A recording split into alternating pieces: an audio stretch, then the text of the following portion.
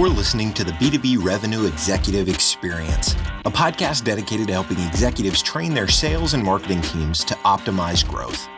Whether you're looking for techniques and strategies or tools and resources, you've come to the right place. Let's accelerate your growth in 3, 2, 1. Welcome, everyone, to the B2B Revenue Executive Experience. I am Carlos Noche, and I'm joined by my podcast partner, Lisa Schneier. Say hi, Lisa. Hey, everyone. Welcome to the show. All right, folks. Today, we got an interesting episode where we're going to talk about creating and driving a positive company culture, which also leads us into how does that ultimately drive better results, but even more importantly, how do you attract and retain that top talent that it takes to kind of even have a great culture that executes? So really excited for our topic today. So to help us out with that, we have Dane Espegard, Division Manager at Vector Marketing, trainer of management, leadership, and sales professionals, and the recent author of The Dream Machine. Welcome to the show, Dane. Thanks for joining us. Yeah, absolutely. Excited for the conversation. All right, Dane. To get our audience to know you a little bit better, here's a little standard question to start. What is something that you're passionate about that those folks that only probably know you through work may be surprised to know? I would have to say my love for sports. However, I'm pretty vocal about it. And so both playing and watching as well as a spectator. Good. Okay. Well, and so you play sports yourself as well as watching them. Yeah, I find I'm a better human and husband and leader when I compete at something physically weekly. Yeah, I can see that. Awesome. So on that topic, exactly, tell us a little bit about yourself, your journey, your story, your career, how you got to this place. Tell us a little bit about the background. Sure. So I'm married to a wonderful woman named Brooklyn, and we've got 2 little daughters. Our oldest turns 6 tomorrow. So it's a big week in our household. Her name's Elin, and then I've got a 4-year-old named Izzy as well. I grew up in the Wisconsin area. And we just relocated about 8 months ago down to Austin, Texas. And then so this year's been pretty exciting for that as well. Started my career, I call it a career, but my first job out of high school was with Cutco Knives. And I've essentially been there ever since. So it turned out to be I've been there 20 years. So it's been a 20-year summer job for me. And started out in Cutco presentations in home and paid my way through college at University of Wisconsin-Madison doing that. And then chose to pursue their management path post-college. I really liked the personal growth mixture that the company had created in terms of their culture. And so I stayed with them and kind of worked my way through the ranks. And now I oversee a 6-state area, basically the states surrounding Minnesota. And I've been doing that for 15 years now in that role. And I do some real estate investments. And then most recently have been able to start consulting and speaking on dreams, which is dreams and culture, which is really a passion project for me. Amazing. And that's a perfect segue because we wanted to talk a little bit about creating and driving that positive company culture. And particularly, it's been, as everybody knows, a crazy 2.5 years. A lot of people had to go remote for the very first time. We're starting to see people come back, but companies are struggling with enticing people back. So how do you go about creating that positive culture that people, they want to be a part of? How have you gone about it in your experience? Yeah, you're totally right, Lisa, in that we're in this really unique time that I don't know if we've ever really seen before, where the old management strategies, I think, were outdated pre-pandemic, but none of that has worked during the pandemic as people have shifted at home. And now in this weird hybrid model where the company feels it's best to go back in person, but that the workforce says, I kind of have liked this new lifestyle that I've been able to enjoy. And then that opens up a whole nother can of worms of now this company located in, let's just say where I'm at in Austin, Texas, is now competing for talent with every organization in the US and in the world because remote jobs exist in the plenty now. So what I think really makes a difference right now with company culture, I think, is having to focus on the individual. And there were plenty of studies that came out during this, call it the Great Resignation, that's happened over the course of the last 2 years. And a lot of it has come back saying that the individual doesn't want to be necessarily labeled and just looked at for what they do, but they want to be valued as an individual. And it's a lot more difficult to do that in a remote culture than it is in person, right? Where we have the water cooler conversation, or we have the 20-minute, hey, how you doing on Monday or Friday or whatever, those kind of random interactions. And so I think every organization needs to be much more intentional with how they're using their together time and what they're doing to try and create that engagement and environment. Because I was taught at a young age that people don't leave businesses, they leave leaders. And so a lot of this comes from what's the connection that they have to that organization. What's worked for us, I've been doing this for this specific culture since 2013.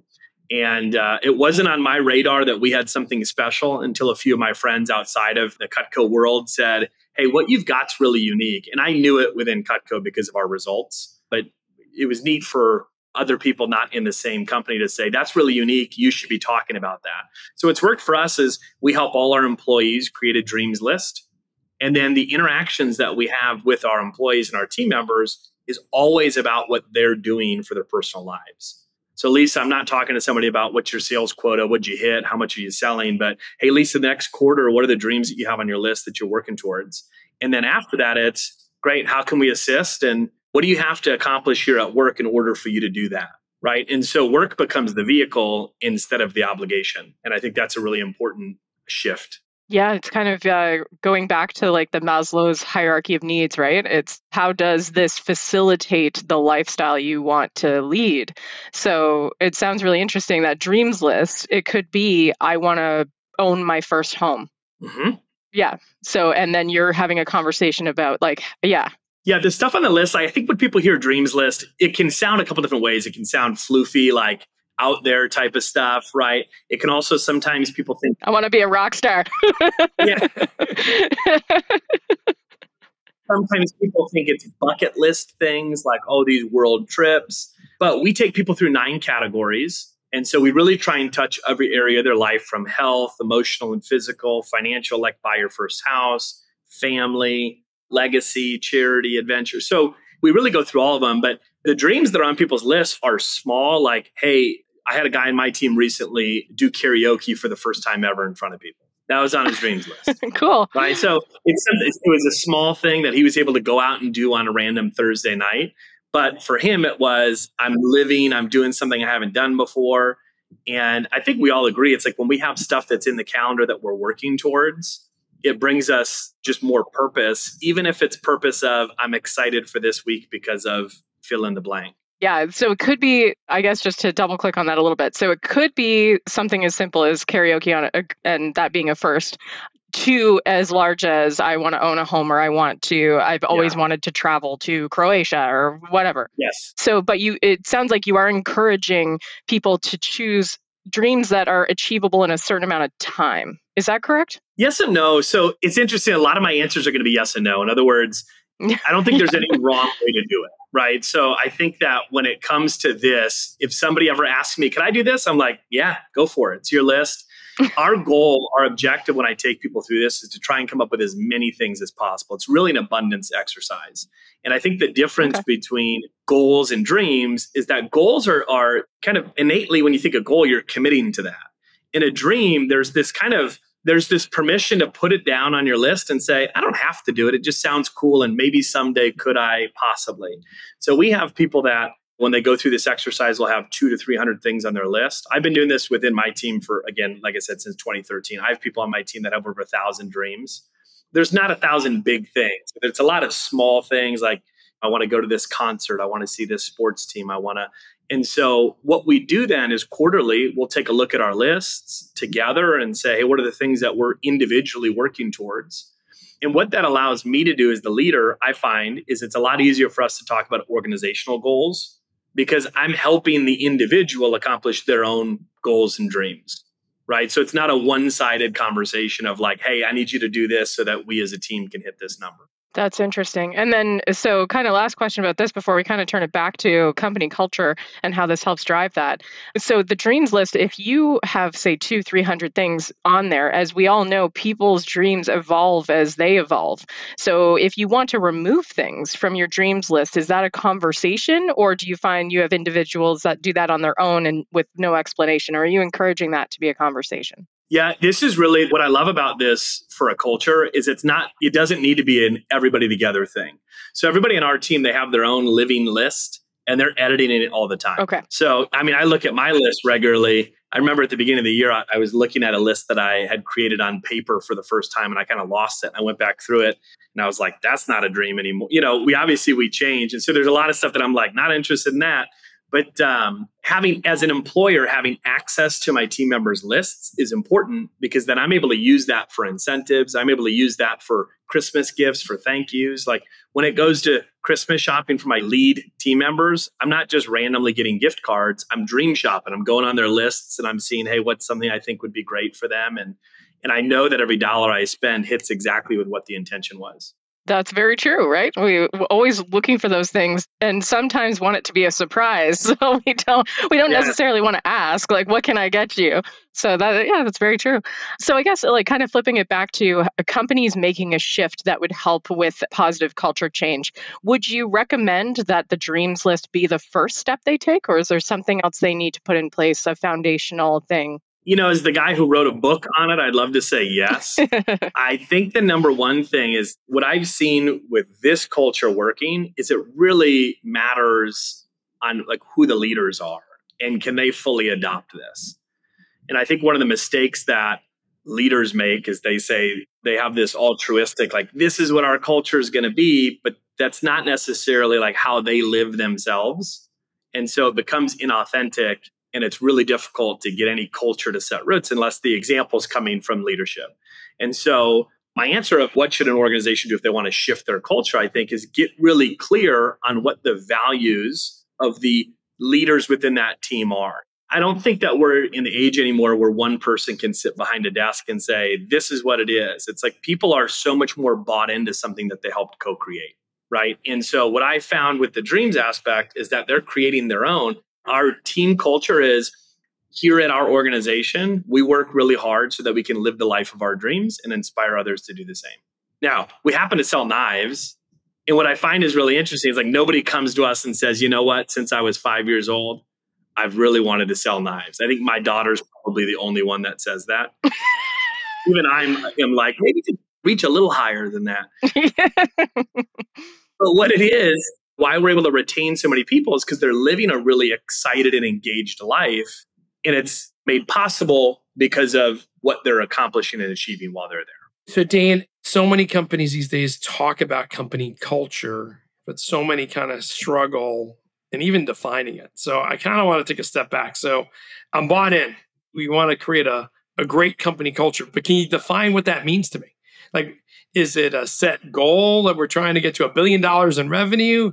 What does it mean to have a thriving company culture? Yeah, I don't know where I heard it, and I'm obviously not the one that came up with this, but it's culture isn't necessarily what somebody reads from a podium or at the head of a memo or something like that, but it's the way that people describe what it's like around here, right? And so it's really like, how do you get the true temperature of what somebody's culture is? You ask the team members. You don't ask the leaders, right? You ask the team members. And so when I think about what culture does, yeah, we want to have benchmarks. We're a sales organization. We have benchmarks for sure. But what's neat is that when we're talking about living a life of your dreams, which is what ours is, it allows us to, like, we're already speaking the language of stretch goals, right? And so underneath this whole live the life of your dreams are questions that go in line with attacking large sales numbers, such as the whole way of living of how can I? So with the dreams mentality, well, hey, if you write it down, there's people that do that. It might be really hard. And you might look at it and say, I don't think I could do that. But the question is, well, how could I do it? And so what's interesting is, when I really noticed this is when the pandemic hit. And the people on our team immediately shifted to, well, we got to figure out an entire new way of doing our business. We went from in-person kitchen table presentations to Zoom presentations, and our sales went through the roof.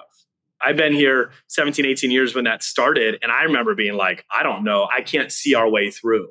And what was neat is that all of these people that are on my team were so conditioned to solve problems that this was just another problem. So the dreams mentality is essentially problem solving. Hey, I want to go on this trip. How do I finance it? How do I find the time off? How do I make sure that my role at work is still, like, all of these things? That's a problem to solve.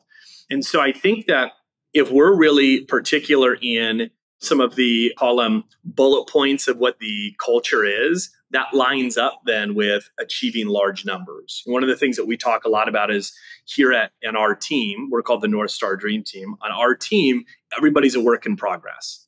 And that allows us to be focused on the Dan Sullivan, Ben Hardy book, Gap versus the Gain, right? It allows us to be focused on the gain and not the gap. And I think that's a really important thing when it comes to company culture. Awesome. In my career, I went to work for at the time it had already just gone public, so it's hard to call it just a startup, but a smaller company.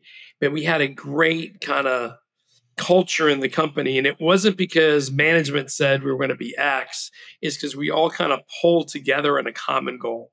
It was kind of like being in part of a sports team. We want to win the championship, and we want to help each other get there. And as we got bigger and I got into leadership, I lost my way a little bit at the first year because it was all about hitting the numbers. But that second year, after a good kick in the hiney, I came back to, hey, we all got different goals.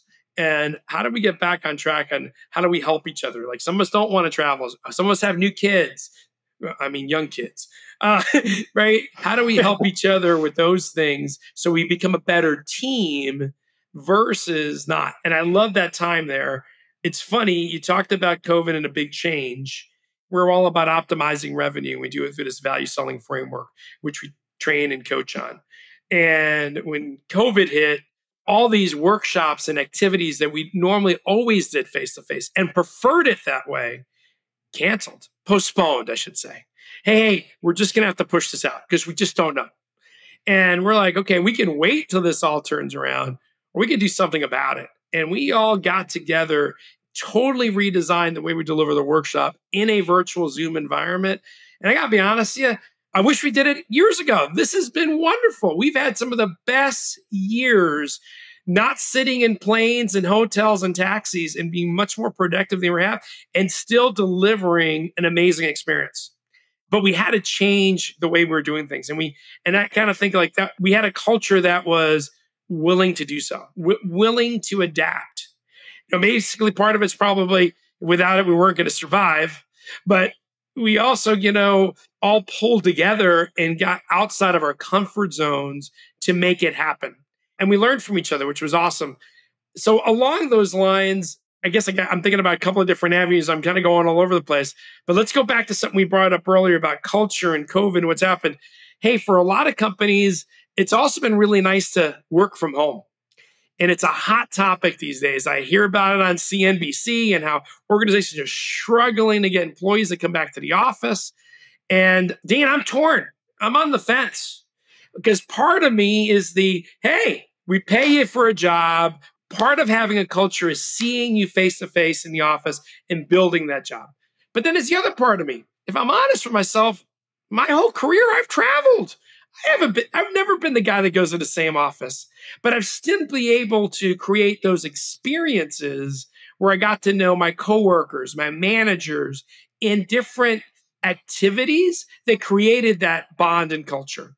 So I'm going, look, it's not about being in the office 5 days. Heck, it's not even about being in the office 2 or 3 days.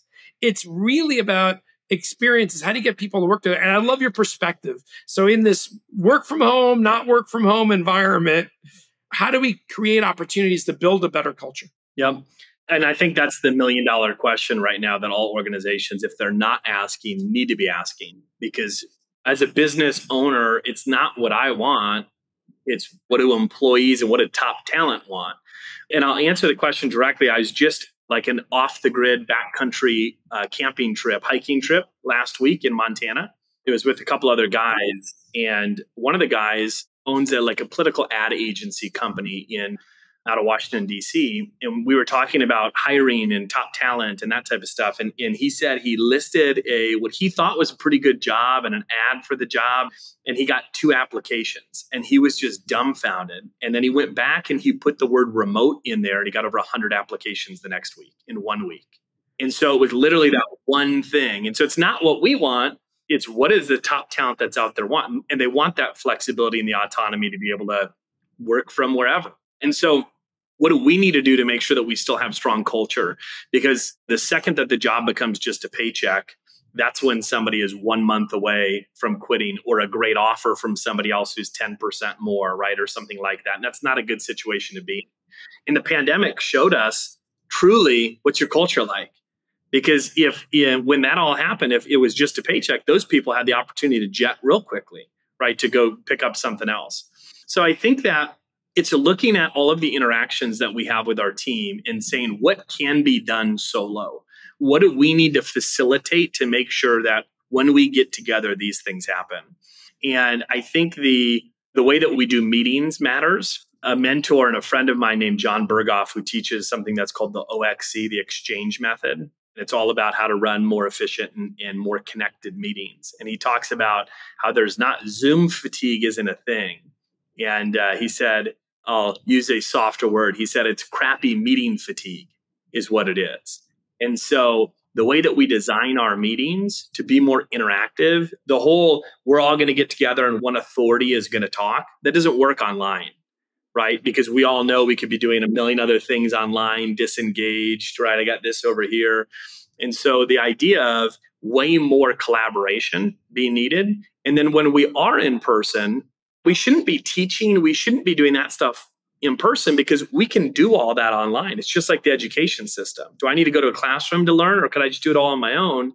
And should it be more experiences? And so for us, what we've moved to is that when we're together, they are almost all, I would say it's close to 100% of the time that we spend together is an experience. And it's an opportunity for us to have high moments, if you will, together as a team. And so when they think of seeing each other, when they think of going to something, they're associating their team and their company with these high experience moments. I think that's very different than I got to go to a meeting, right? Or I have obligation. I want to try and shift everything from obligation to something that I'm really excited about going to see X, Y, or Z, right? These individuals. And so I think that's the job. It's a totally different role than what we needed to do in the past to think about, right? In the past, it was just like, is there going to be some food at the meeting? Is there maybe some coffee? Does everybody have that covered? Right? And now it's, how do we facilitate pizza? Yeah, all of that. And it's a very different situation. I like it focused on experience, because I think about points in my career that it's kind of accelerated. It usually because I went to battle on a deal or something with some other folks in the organization that gave me an opportunity to shine and learn. Right. But that's really experience. That's not meetings. Right. It's going to battle. So I like that. Hey, another big word that kind of goes along with building company culture these days is companies wanting to create a growth mindset.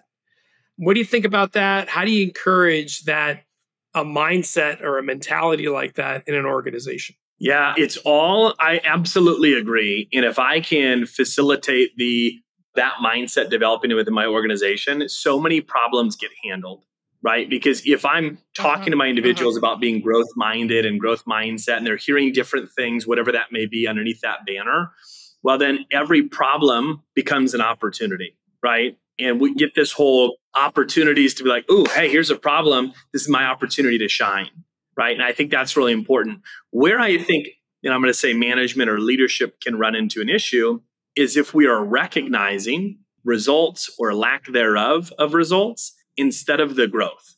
And I think that as a leader, if I want growth mindset, I need to be recognizing effort and not ignoring results, but I need to be recognizing effort. What we appreciate appreciates, right? So if I want somebody working really hard and finding solutions, those are the things that I need to be recognizing, sometimes more often than the result. And so if I have somebody on my team, I want to, hey, let's talk about your performance. This is what we were after. You didn't quite get there. You got to here, but let me talk about some things I thought were really great and how you did this.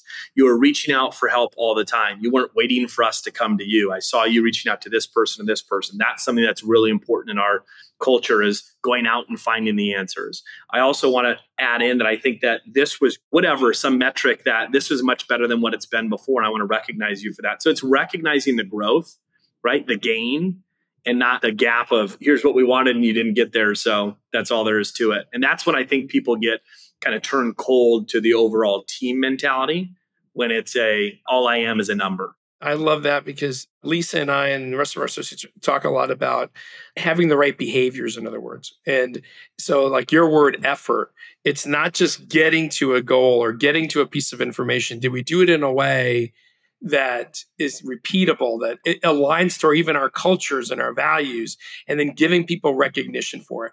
So I thought that was an awesome one. Yeah. I was going to say there's one other, and it's recognizing challenge. And so one of the things that I'm really particular, and I think that this goes in line with the growth mindset, is do you want to be complacent or do you want to be challenged? And so I think it's easy when somebody gets a spot where they're like, this is frustrating, this is hard. My response is like, great, then you're exactly where you should be, because if everything were easy, you'd be in the wrong position. You'd be in the wrong job. So if you're being challenged regularly, that's exactly where you should be. And you know what? I want you to tell me when you no longer are challenged, because that means that you need a change, right? Whether that means a different role here, but you need a change. So I want you to feel challenged. So I know you're frustrated, but I also want you to look at that as that's a really good thing. You're alive. Mm-hmm. I like that. I like that a lot, because my career was mostly working with, before, of course, going out on my own and joining onto the value selling team, I was working with a lot of SDR teams. So the cold callers, the prospectors, like they were opening doors, and working with a lot of people who are early in their careers. Maybe it wasn't, their first job, but it was one of their first like professional jobs. And I used to always say like, okay, number one, you can control your effort. And going back to what you were saying about effort being recognized, like you can control your effort. So if I see the numbers, the activity is there, because I was always also a huge advocate for being a data-driven leader. So I see that the effort is there. And it's so much easier in sales because it is so transparent. Like all of our numbers, if we're like whatever systems you're using, whatever tech stack you have, all of your numbers are pretty obviously transparent. So if the effort is there and we're not seeing the result, let's double click into that. Okay, are we contacting the wrong people, the wrong companies? Is the message off? So then the data tells us where to narrow our focus in. But what you just said about challenge or complacent, that is a job that is a grind. We always joke that it's like rejection therapy. Sales is like that too, right? Like we get told no a lot more than we get yeses, right? So you have to be resilient. And it is easy to get into a slump or like a depression around like, is anybody out there? Nobody's responding to me. Like, is anyone reading my messages or receiving my phone calls? So how do you, like, going back to it is, I like how you framed it with like, you're being challenged, like being frustrated is good, you're being challenged. But I feel like sometimes in that place, especially with the role that, like I say, that SDR role, that frustration can lead to going back to bad habits, like spray and pray. Like I'm just going to hit send on 3,000 emails now because there is no one out there, because I'm frustrated, because I've lost the genuine curiosity that this role really requires to be engaged. How do you go about making sure that that challenging place, that frustrating place is not where they get stuck? Yeah, I think that's a great question, because the challenging place is where somebody can get stuck. So I think that the frequency of conversation from mentor to mentee is really what can make a big difference in here. And so if it's a set it and forget it with that person, they're going to get stuck, right? So I have to know if I'm sending somebody into what we would call I know they're going to be challenged by this. I need to be checking in with a little bit more frequency. Hey, how you doing? And then reminding them. We talk a lot about commit to the process, forget the results. And not in I don't care about the result that I get, but if we have enough knowledge and enough data, well, if this is the target, we know what the actions are that should take that. So we're going to figure that out. And then the goal here is to take the emotions out of it, right? And that's when we get stuck, it's when we're being emotional, not logical, right? So as a sales leader, as a trainer, as a developer, my objective then is to take kind of a peek under the hood to say, how are we doing here? Are we running on the engine of emotions or logic right now? And then my job is to maybe come in and remind them in a friendly way, like, hey, this is the work and it's okay to be frustrated, but what are you doing to get better at it, right? And so what I try and recognize is I want you to be challenged, but we also constantly recognize their ability to reach out. And what I found with A players, they do that naturally, right? And so I want to recognize that more. A B or C player, they don't do it naturally. And so I might be a little more aware of somebody who hey, my A player, they're going to do that. I just have to connect them with these are the people that you want to be asking questions to. My B or C player, if I have them on the team, I'm going to need to kind of force feed that a little bit more, right? Maybe with some planned meetings or some one-on-ones to get them connected. Yeah, almost like over communication. I hate to call it like micromanaging because that's like nobody wants to be that person. But that was something that initially at the beginning of the pandemic when we had to all go remote. And I got to say, I was managing a remote team even before that. I had a team entirely reporting to me that was in a different office in a different city. But recreating some of what you were saying earlier about like water cooler conversations, like that spontaneous communication, I wouldn't always plan my meetings. I would just call someone up in the day and say, how's it going? What are you doing? To try to recreate that spontaneous communication so that it wasn't, like you say, there are people who hesitate. They think they're interrupting you. I don't really know. It's like my whole job is to support you. So like, you're not interrupting me. You are my job. But it's one of those things where they hesitate to reach out as much as you say, like some A players would never hesitate. But like to recreate some of that spontaneous conversation, make sure that they know that I'm there for them. I would take that extra step and almost like over communicate, especially with those remote teams. Yep, absolutely. I totally agree. So when you think about like retention, because now this is the other thing that's very top of mind, you see the headlines about it all the time, the quiet quitting or the whatever, following the dream, whatever people are doing. I have so many questions about that because I'm like, what are you, independently wealthy? Like, I don't understand. But when we think about like the retention piece of having a great culture, how do you go about making sure that your A players never leave? Yeah, that's a really important question. I think it's easier to hire an A person, right, than it is to retain that person. And so we give a lot of thought to how do I get this person on board? And we give far less thought typically to what do I do to keep this person? And so again, part of it is understanding in your experience or whoever is listening, in your experience, how have A people showed up, right? Because they are different than a B or C. So to retain them, what retains a B or a C? A lot of times it's just security and certainty, right? And there's a B and C that would be okay just staying in that same role for a long time. What I found with A players, if I want to retain them, they need to be challenged. They need to be able to see their path forward. And if an A person all of a sudden can't see what my next opportunity is, that's when they start to look somewhere else, right? A players are typically going to be more ambitious. That's a good thing, but it's a double-edged sword, right? Because I need to make sure that that person has more and more and more ahead of them. I also find being really direct with these people is really important. And so my A players, I'll check in regularly and just say, hey, Lisa, I know this is probably the sixth time you've heard me say this, but I love working with you. I really see a huge opportunity for you here. And so I'm going to ask you the same question I asked you a few months ago. How are you doing? How are you feeling here? How's our relationship? And then also, what would need to happen in order for you to be excited to be here for the next year to 5 years? And I think that's the question, not what would keep you, what would keep somebody engaged? Because I don't want somebody asleep at the wheel. I want somebody who's engaged and excited. I have found a lot of success with using dreams in this. And the reason is selling knives, again, isn't the sexiest job in the world. And it's... Yeah, I know. And shocking. If I were to say there's not like another thing for them to hit next year. And so it's really has to be like we have to get that motivation from somewhere else. So if I have in the last year, for instance, I've had a 23-year-old on my team who bought his first house at 21, bought a second rental property at 22. So for that, he's an A player. And so for this guy, he's young, so many different opportunities ahead of him. That guy, I'm helping him. I'm actually building his exit, if that makes sense. Sooner or later, he's going to leave because he's going to amass this real estate. That's kind of what his objective is. But the amount that he'll contribute to our team during the time that I'm developing him will be so great compared to if we didn't have a guy like that. And so I really think it's part of that is being okay with developing that person in a really big way that might cause him to leave, right? Not having that scarcity mindset. Dean, that's so true. In fact, I think we talk about this in our coaching class. I think a lot of times leaders don't spend enough time with A players because they go, hey, they got it. They're hitting a number. I got to go kick these other B's and C people in the butt because I need more production out of them. And what ends up happening is your B's and C's might stay, but your A players get bored because their careers aren't growing. And we should actually be doing the opposite. We should be spending more time with our A players because they produce the majority of our revenue.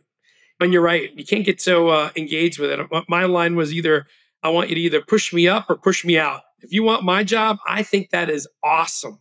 Either I got to find a way to stay ahead of you or I got to get out of your way. You're a better leader. I should work for you. And I want to be adult enough to be able to see that in someone because I'm going to help them in their career.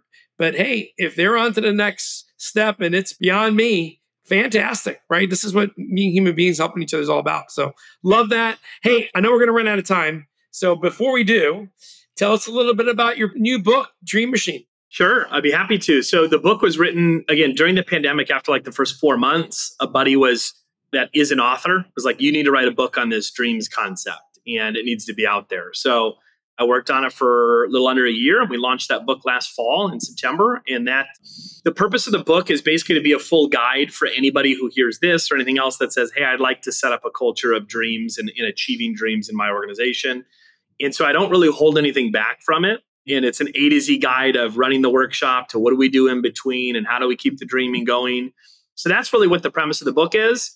I'm giving away the book for free online so that more people can set up cultures around it. So if somebody goes to my website, which is just daneespegard.com/free gift, or I think it's free gift or free book. I should probably know that. They can get a free PDF version of the book as well. I did it yesterday before you're going to charge me a bunch of money for it. So before this podcast comes out, you become famous, you stop talking to us. I already downloaded it, Dane. I wanted to get ahead of the game. Great. Amazing. So, Dane, a couple questions we usually ask at the end of every episode, but I'm actually going to throw a curveball and change the one that I usually ask. And I stole this idea very blatantly from Carlos. You've been with Vector for 20 years. You've said you've been at this summer job that lasted for 20 years. Can you tell us about something quickly that was actually your biggest screw up? Biggest screw up? Nightmare story. Does it have to be within... Could it be, you want it to be with Cutco or with investing or what else? Your call. Your call. Yeah. Yeah. Oh, that's such a good one. I wish. Okay. So, so there's two that come to mind. So I'll go fast. There's one that's Cutco related and one where I lost 125 grand in 1 month. So they both maybe have some appeal for different reasons. One was, with Cutco, I was newer in my career and I was a rising star. Things were going fast. I got a fast promotion to run a division at the youngest age of anybody at Cutco at that time. So I moved to Omaha and I didn't recognize the success that I had in my first year was it was economically driven. And I had this false sense of skill in my first year in this new role and didn't recognize that outside factors. And so what happened the next year is I massively, and I didn't know this, it wasn't intentional, massively over promoted the opportunity. And then there was this reckoning that happened that next year. And 2010 is the year, it was my most difficult professional year that I've ever had because I saw these people's reality far less than what their expectations was. But I was the one that set that. So that was a really eye-opening and sobering lesson in leadership, which is temper the expectations, prepare, right? Like crazy, but temper those expectations. The other one had to do with not doing due diligence on an investment deal that came in front of me. And I invested a large chunk of money. And 1 month later, found out that the investment was a Ponzi. Oh, I had to have been the last investor. No joke. It was like 3 weeks after my buddy calls and he's like, it is the worst call I've ever had to make. And he had invested a lot of money too. So, but I learned it was an expensive lesson, but I learned a lot of stuff from it as well. It took me a little bit to to mentally get over it, but it was good. I've mastered the art of losing money. So maybe I'll write more book on that. We can talk about my failures in investing, but I don't know if we have enough time in the day. All right. Hey, one more question. We call it Acceleration Insights. Hey, love your experience, love your perspective. What's that one piece of advice you'd give our listeners that would help them in achieving their own goals? Yeah, I think it's give yourself time and space to do some sort of exercise that has to do with dreams, goals, and your life. And what I find is that as I work with different companies over the course of this last year doing this, we spend so much time helping other people goal set and design what they want to have happen that we don't give ourselves the time and space to sit down with a notepad and just say, what are the things that 10, 20 years ago I said I wanted to do before I had kids and had a mortgage and all this? And there's a way through, there's a way to connect that to allow ourselves to live an exciting life while doing the things that we are required or obligated to do as well. So just giving yourself some time and space to think about yourself. That was a good piece of advice I got at early days of starting my own company was make sure you have time to work on your company, like work on your business, not just company, but the same kind of concept of like take some time to really work on your life and where you want to be each week and not just work for clients. So that Yes. I haven't always taken that advice. I'll be honest. I'm still working on it, but yeah, it's really good advice. Thank you so much, Dane. This was such a great conversation. We're running out of time, unfortunately, but if a listener was interested in talking to you more about this topic, how would you like them to engage with you? Yeah, my website, there's an easy way on there. You could also find me on Instagram or LinkedIn. Those are kind of the two social media platforms that I'm most on, but it's just Dane Espegard. So it's pretty easy to find. Perfect. Well, can't thank you enough for being on the show with us today. We had a ton of fun. Yeah, thank you, Lisa and Carlos. It's been great. I appreciate it. All right, folks, that does it for this episode. Please check us out at b2brevexec.com. Share the episode with your friends and family and dogs and cats and kids and get them off screens. Go for a walk, go for a drive. And if you like what you hear, please do us a favor and throw us a 5-star review on iTunes. Until next time, I am Lisa Schnarr, along with my co-host, Carlos Noche. And all we do is think about you and your best successes. We wish you nothing but the best success. Hope you have a great year. Talk soon. You've been listening to the B2B Revenue Executive Experience. To ensure that you never miss an episode, subscribe to the show in iTunes or your favorite podcast player. Thank you so much for listening. Until next time.